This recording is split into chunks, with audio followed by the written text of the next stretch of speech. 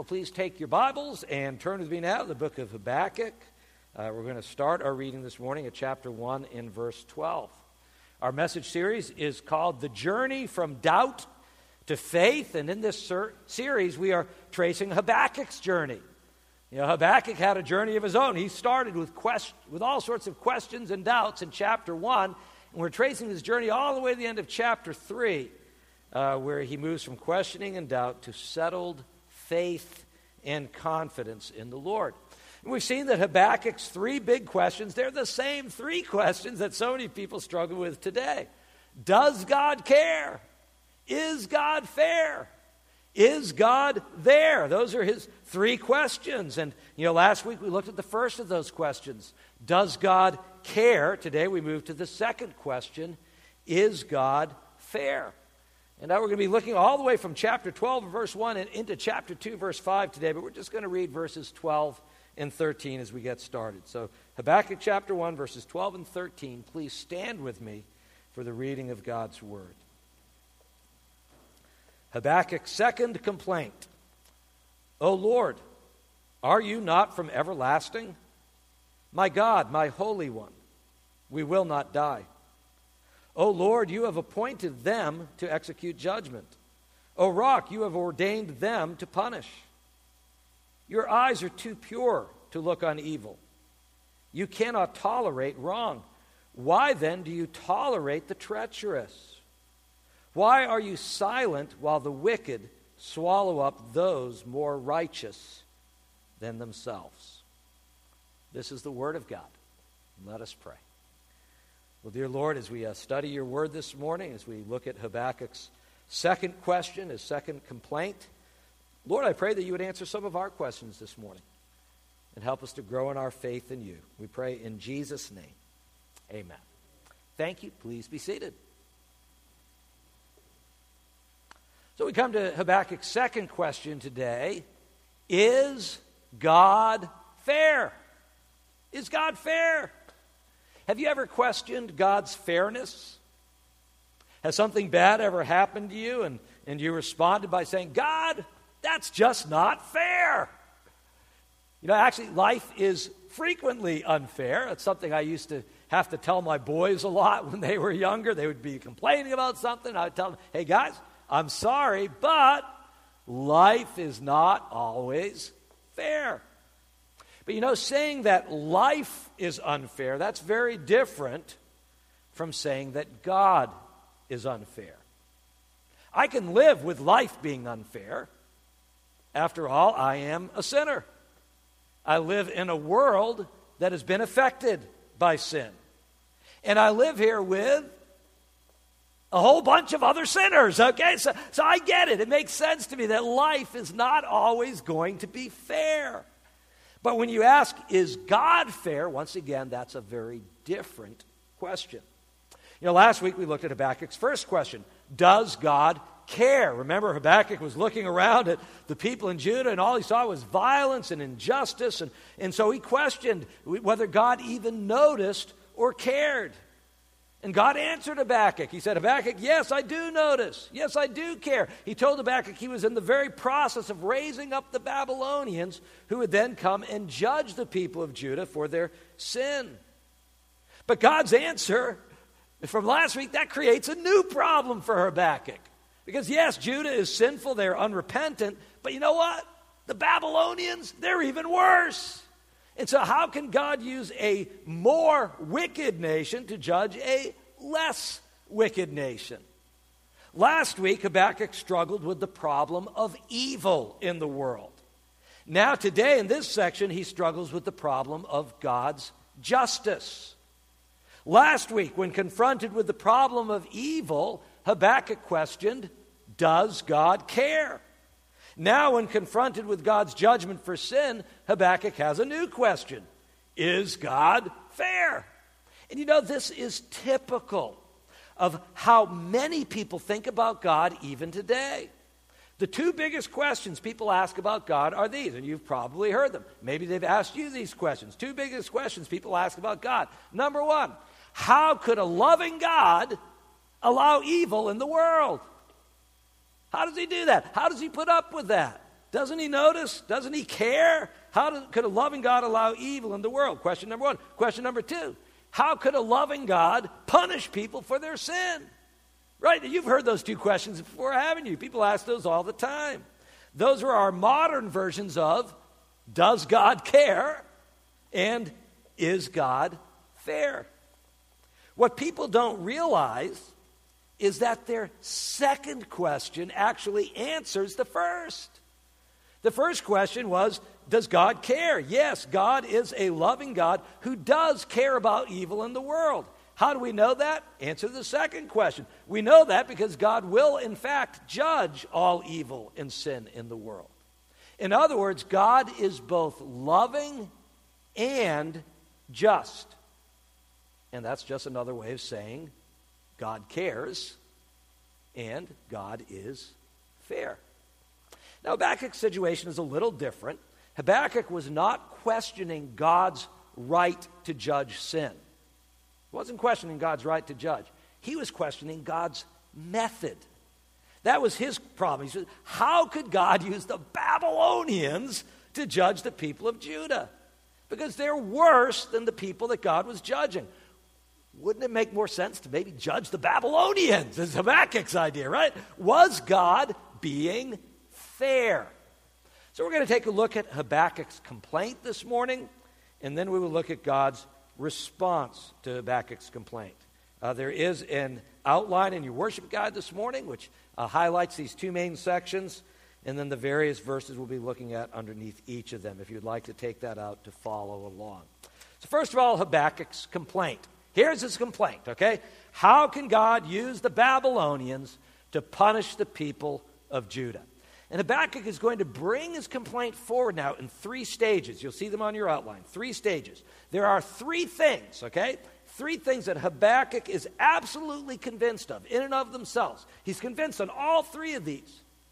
And yet, he cannot see how all 3 could possibly be true at the same time. That's his problem. This is his complaint. So what are these 3 things Habakkuk is convinced of? First thing, God is sovereign over the nations. Habakkuk is convinced God is sovereign over the nations. He demonstrates that conviction in 2 ways. First, he goes small. He believes that God is sovereign over the people of Israel, over one nation. That's where he starts. Okay, we're in verse 12 now. Habakkuk begins. He speaks, O Lord, are you not from everlasting? My God, my Holy One, we will not die. We referring to the people of Israel. It's kind of a strange verse at first. You wonder, well, what does God's everlasting nature have to do with the people of Israel not dying? What's the connection here? And the connection has to do with God's sovereignty. God is everlasting. He is the first and the last. God has bound himself in a covenant relationship with his people. Therefore, as long as God continues, right, as long as there's a God, God's people would live on. And God is everlasting. There's an interesting parallel to this verse in the book of Malachi in the Old Testament, Malachi chapter 3, verse 6, where God says this. He says, I, the Lord, do not change, so you, O descendants of Jacob, are not destroyed. What's God saying? He doesn't change. He is everlasting. He is sovereign over Israel. So Habakkuk was confident that even if God judged his people for their sins, he would not completely destroy them. And in fact, that is exactly what God told his people through the prophet Jeremiah. Jeremiah chapter 30, verse 11. God says this, though I completely destroy all the nations among which I scatter you, I will not completely destroy you. I will discipline you, but only with justice. I will not let you go entirely unpunished. So Habakkuk firmly believed God was sovereign over the nation of Israel, but then he expands that. He also believed that God was sovereign over all the other nations as well. Look at the second part of verse 12. What does he say? O Lord, you have appointed them to execute judgment. Who's them? It's the Babylonians. O Lord, you have appointed them, the Babylonians, to execute judgment. O rock, you have ordained them, the Babylonians, to punish. God had just told Habakkuk that he was sending the Babylonians to judge the people of Judah. And so Habakkuk has no doubt that is exactly what God is doing. The Babylonians, they're coming.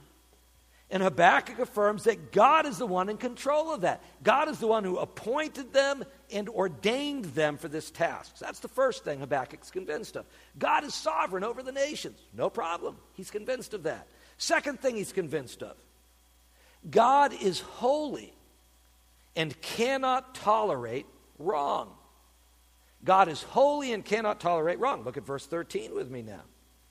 O Lord, your eyes are too pure to look on evil. You cannot tolerate wrong. This is one of the great teachings of Scripture, that God is absolutely holy and pure. 1 John chapter 1, verse 5 in the New Testament tells us that God is light. In him there is no darkness at all. That verse means that God is perfectly holy, righteous, and pure. It means there is no evil, no sin, no darkness in him at all. But you know what? Habakkuk goes even further than that here in verse 13. He says, not only is there no darkness or evil in God, God's eyes are too pure even to look upon evil. Now, that does not mean that God closes his eyes and just ignores all the evil in the world, right? Otherwise, how could God judge the world? No, God sees every sin that every person commits every day. When Habakkuk says, Lord, your eyes are too pure to look on evil, what he means is that God does not look at sin with any type of acceptance or approval, ever. His eyes are too pure to look upon evil. When we look at sin in the world, we are sometimes horrified, often disgusted, but there are also those times when we are tempted or attracted. Not so with God. God has only one reaction to sin. He is offended. All sin is a direct affront to God's holiness. God is holy, therefore he is offended by sin. God cannot tolerate wrong. Were it not for God's gracious love and forgiveness, his righteous wrath would destroy all of us instantly. This is why the Bible tells us to avoid even the appearance of evil. So let me ask you this morning, are you offended by sin? Do your eyes refuse to look upon evil? 1 Peter chapter 1 tells us, but just as he who called you is holy, that's God, so you be holy in all you do. For it is written, be holy because I am holy. We all need to grow in this area of holiness, don't we? We all do. Of course, the fact of God's holiness prompts some additional questions from Habakkuk. Look at the rest of verse 13, where Habakkuk asks God, he says, God, you're holy. Why then do you tolerate the treacherous? Why are you silent while the wicked swallow up those more righteous than themselves? Habakkuk is trying to reconcile what he knows about God with what God has just told him about the Babylonians. He can't understand. How can God use the wicked Babylonians to punish those more righteous than themselves? So Habakkuk knows a couple things, right? He knows God is sovereign. He knows that. That's a fact. He knows that God is holy. That's a fact. And yet there's a third thing Habakkuk also knows. He's firmly convinced of this, that Babylon is wicked and yet prospers. And he can't put the three together. Look at verses 14 through 17 now. Habakkuk describes the Babylonians. He says to God, God, you have made men like fish in the sea, like sea creatures that have no ruler. The wicked foe, he's speaking of the Babylonians here, the wicked foe pulls all of them up with hooks. He catches them in his net. He gathers them up in his dragnet. And so he rejoices and is glad. Therefore, he sacrifices to his net and burns incense to his dragnet. For by his net he lives in luxury and enjoys the choicest food. Is he to keep on emptying his net, destroying nations without mercy? And here Habakkuk pictures Babylon as a fisherman. and all the nations as helpless fish in the sea. In Babylon, the fisherman is violent. He's cruel. He's pulling up the people of the nations with hooks. He's dragging them away in his nets. Not only that, he gets kind of a kick out of all this. He delights in their misery. He rejoices and is glad over those he captures. Now that phrase, rejoice and be glad, that's usually used in contexts of worship, worshiping God. We see that in the Psalms always. Rejoice and be glad. Worship the Lord.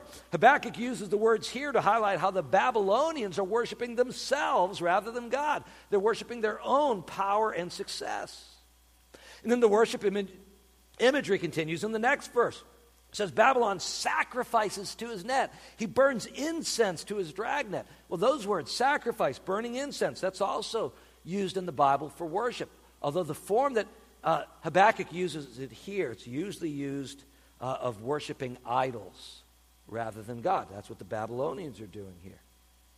They're not worshiping God. They're worshiping the idols of their own strength. God's the one who raised Babylon up. God is the one who has given them their power and strength.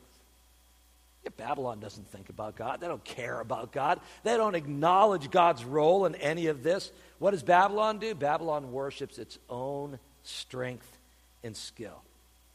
And they worship themselves because it is by their conquest, Habakkuk says, that he lives in luxury and enjoys the choicest food. In other words, Babylon enjoys its pleasures at the expense of the nations it conquers. And Habakkuk doesn't see any end to this. It seems like no one can stand up to them. And so he asks God, are you just going to let this keep going? Will they continually empty their nets? Will they continue destroying the nations without mercy? 3 things Habakkuk is convinced of. He doesn't have a problem with any of these 3 things individually. He knows God is sovereign over the nations. He knows God is holy and cannot tolerate wrong. He knows that Babylon is wicked yet prospers. He is convinced that all 3 of these are true, but he just can't see how can they all be true at the same time. If you removed even just one from the equation, it would remove the problem. Let's go through it. Let's look at the first one. What if God were not sovereign? Well, then no problem. If God were not sovereign, then he would be powerless to stop Babylon. And so Babylon's success wouldn't raise any questions. It just would be. How about the second one? What if God were not holy? Well, if God were not holy, he wouldn't care about Babylon and what they were doing. And that would also remove the problem. How about number 3? What if Babylon was good and prospering? No problem there. Or what if they were even wicked and suffering? No problem. Reconciling that with a sovereign and holy God. The problem for Habakkuk is he says all 3 of these conditions, all 3 of these exist at the same time. God is sovereign, God is holy, Babylon is wicked yet prospers. Doesn't make any sense to him.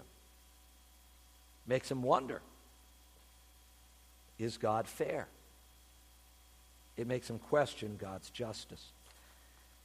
In chapter 2, verse 1, we come to a brief interlude, and I just love the way Habakkuk deals with his questions and doubts in this book. Last week when Habakkuk struggled with doubt, what did he do? Instead of walking away from God, he brought his questions and his doubts to God. And now that he's voiced his second complaint, let's see what he does next. We're in chapter 2, verse 1. This would be a great memory verse, too. It's not one on our list, but it's a good one. It says, I will stand at my watch and station myself on the ramparts. I will look to see what he will say to me and what answer I am to give to this complaint. Habakkuk stubbornly clings to God even in the midst of all of his doubts and questions. Habakkuk 2:1 is the Old Testament equivalent of Mark 9:24 in the New Testament, where the man calls out, I do believe. Help me overcome my unbelief. Habakkuk takes his stand upon the watchtower. He stations himself on the ramparts. He looks for God's answer. Folks, this is something we all need to learn how to do in our lives. When you have questions, when you have doubts, bring them to God and then take your stand. Dig yourself in. Station yourself for the long run and wait upon the Lord. Because God will answer your questions in his time. Now, God may not settle some of your questions until you reach heaven, okay? But he will always give you himself, and he will always give you the faith to carry on. Habakkuk takes his stand on the watchtower, and he looks for God's answer. And then God answers him. We're not told how long he had to wait, but God answers him. God gives him a revelation. God gives him a vision of what will happen in the future. God tells him the Babylonians will also be judged for their sin. Meanwhile, the righteous will live by faith, trusting God to act justly in his own time. Let's look at God's response now. First thing God tells Habakkuk is that the answer awaits an appointed time. Boy, that's a truth that some of us need to hear this morning, don't we? We've been asking God, we've been wondering. The answer awaits an appointed time. Look at verses 2 and 3. Then the Lord replied, "Write down the revelation and make it plain on tablets, so that a herald may run with it. For the revelation awaits an appointed time. It speaks of the end and will not prove false. Though it linger, wait for it. It will certainly come and will not delay." We have that little phrase in our society today, don't we? We just go, wait for it, and then it comes. That's what God says. Wait for it. It's coming. God says, Habakkuk, write down this vision that I'm giving you. Write it down. Write it plainly on tablets so that a herald may run with it. And these verses are a little difficult to translate, but the basic gist of it is write it down and make it plain for all to see. Make it so plain that even if a herald's running with it, people can still read it as he's running along. Put it on a big billboard. Put it on I-95. Let everybody see what I'm talking about here. But Habakkuk, there is an appointed time for its fulfillment. And when that time arrives, this revelation will not prove false. It's not going to happen right away. Wait for God's perfect timing. Why? Because God's word is certain. The fulfillment of the promise will be neither early nor late. God's answer awaits an appointed time. And secondly, the second part of God's response to Habakkuk, God assures Habakkuk that Babylon's actions are not justified in God's sight. Remember, Habakkuk was concerned about that. He says, you're holy, you're pure, you cannot look on evil. What about the Babylonians? Look at verses 4 and 5. God says, see, he, speaking of the Babylonians, he is puffed up. His desires are not upright. Little parenthesis, but the righteous will live by his faith. Back to the Babylonians. Indeed, wine betrays him. He is arrogant and never at rest. Because he is as greedy as the grave, and like death is never satisfied. He gathers to himself all the nations and takes captive all the peoples. So yes, God is using Babylon to bring judgment to Judah and the other nations, but that does not excuse Babylon's sin. God says Babylon is puffed up, unrighteous, drunken, arrogant, restless, and greedy. Babylon conquers the nations not out of concern for God's justice, but because of his own arrogance and greed. God says Babylon is drunk on power and wine, and he says that drunkenness will betray him. Did you know that this prophecy is fulfilled in the book of Daniel, chapter 5, where we learn that drunkenness was part of what led to Babylon's eventual downfall? See, God's word is certain. Though it linger, it will come. It will not delay. God tells Habakkuk that the Babylonians will also be judged for their sin, but all in God's timing. In fact, as we're going to see it next week or the next message, the whole rest of chapter 2 does what? It outlines Babylon's many sins and the specific judgments that are coming for each one of those sins. This is the answer that Habakkuk needed to hear. He knows God's sovereign, right? He knows God is holy. But he also knew that Babylon was wicked and prospering. It didn't make sense. It threw into question God's justice. Is God fair? And now God makes it clear, yes. Babylon will also be judged for their sin. And now Habakkuk knows that God is sovereign, holy, and just. Babylon will be judged for its sin. Meanwhile, the righteous will live by faith, trusting God to act justly in his own time. This is the last verse we're going to look at now, verse 4, just the middle of it. That one phrase in the middle of verse 4, so important. The righteous will live by faith. This is one of the most important verses in the entire Bible. Okay? We first come across it here in Habakkuk, but it's quoted 3 times in the New Testament as well. Book of Romans, book of Galatians, book of Hebrews. This is the verse that God used to reveal the gospel to Martin Luther. This is the verse that launched the entire Reformation. It is a wonderful verse, both in its original Old Testament context as well as in its New Testament fulfillment. Take a look at the Old Testament context first. What did this verse mean for Habakkuk? For Habakkuk, it meant that he should live by faith while he waited for God's righteous judgment to fall on Babylon. And the word live here is significant. It's a confirmation of what Habakkuk said earlier on, the first verse we looked at today, chapter 1, verse 12, where he said, Lord, are you not from everlasting? My God, my Holy One, we will not die.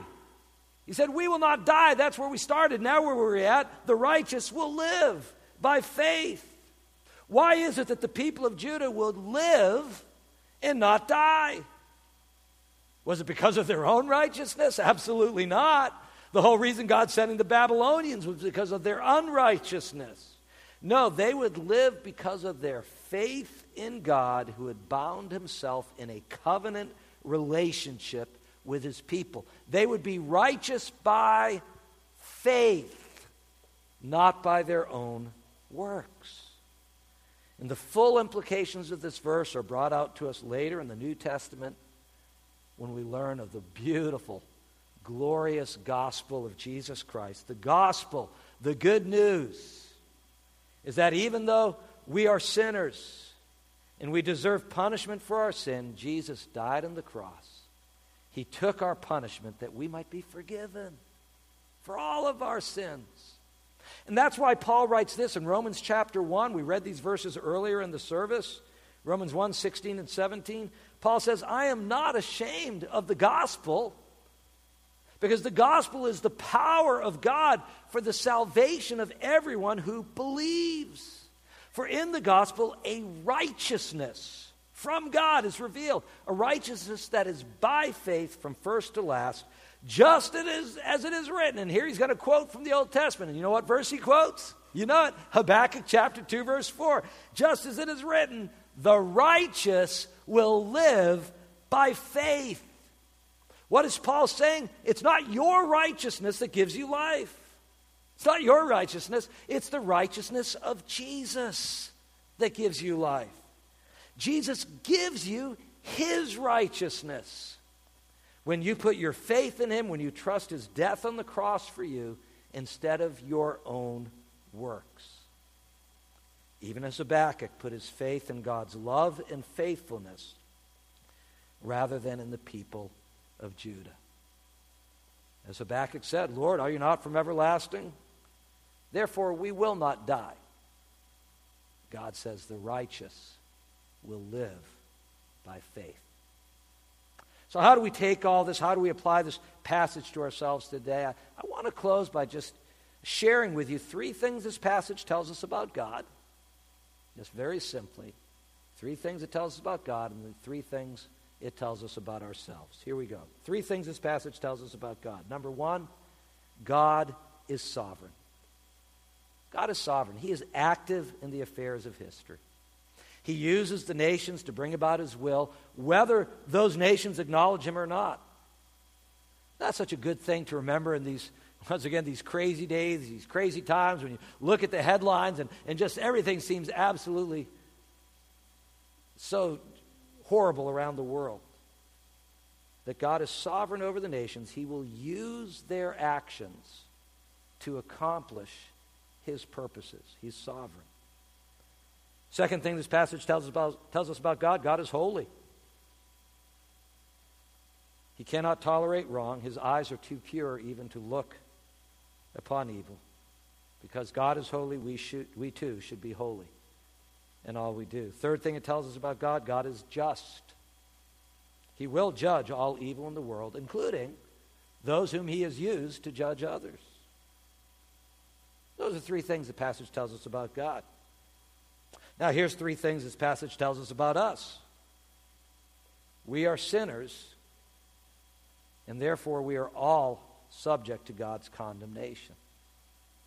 We may think that we are better than some others in this world. It's like, yeah, I know I'm a sinner, I mess up, but look at him, look at her, look at them. Just like the people of Judah thought they were better than the Babylonians. We might do that, but you know what? Compared to God's absolute holiness, we are all the same. We are sinners. Number two, we cannot save ourselves by our works. Many people are deceived into thinking that they will go to heaven by their works, by the good things that they've done, when in reality they will not. Our good works are just what we're supposed to do anyways, okay, folks? That's all it is. They do not earn us any merit, and they do not cancel out any of our sins. We are sinners. We cannot save ourselves by our works. Therefore, number three, the righteous will live by faith. It is only through faith in Christ that we can be made right with God and know eternal life rather than eternal condemnation. Many times people will look at all the evil in the world and they think God doesn't care. Then they learn that God will judge their sin and they think, well, God's not fair, right? But let me assure you this morning, God does care and God is fair. God's loving care and God's perfect justice meet together at the cross, where Jesus died on the cross for your sins, so that if you put your faith in him, you can be saved. Let me encourage you this morning, put your faith in Christ today and receive his righteousness. Because God tells us the righteous will live by faith. Amen? Let us pray. Dear Lord, once again, we thank you for Habakkuk. We thank you for his struggles and his questions, which are so eloquently laid out for us in Scripture. Lord, I thank you that you are a loving and just God. You are loving. You are a God who cares. You are just. You are a God who is fair. And Lord, I just pray that that we would understand that. And Lord, that's good news for those of us who've trusted Christ. It's difficult news for those of us who are not trusting Christ, for you are just, and you will punish sin. But thank you that you loved us so much that you sent Jesus to take that punishment for us. That's the gospel, Lord. That's the good news that we rejoice in today. Thank you for Christ. Thank you for the cross. Thank you for our salvation. We pray in Jesus' name. Amen.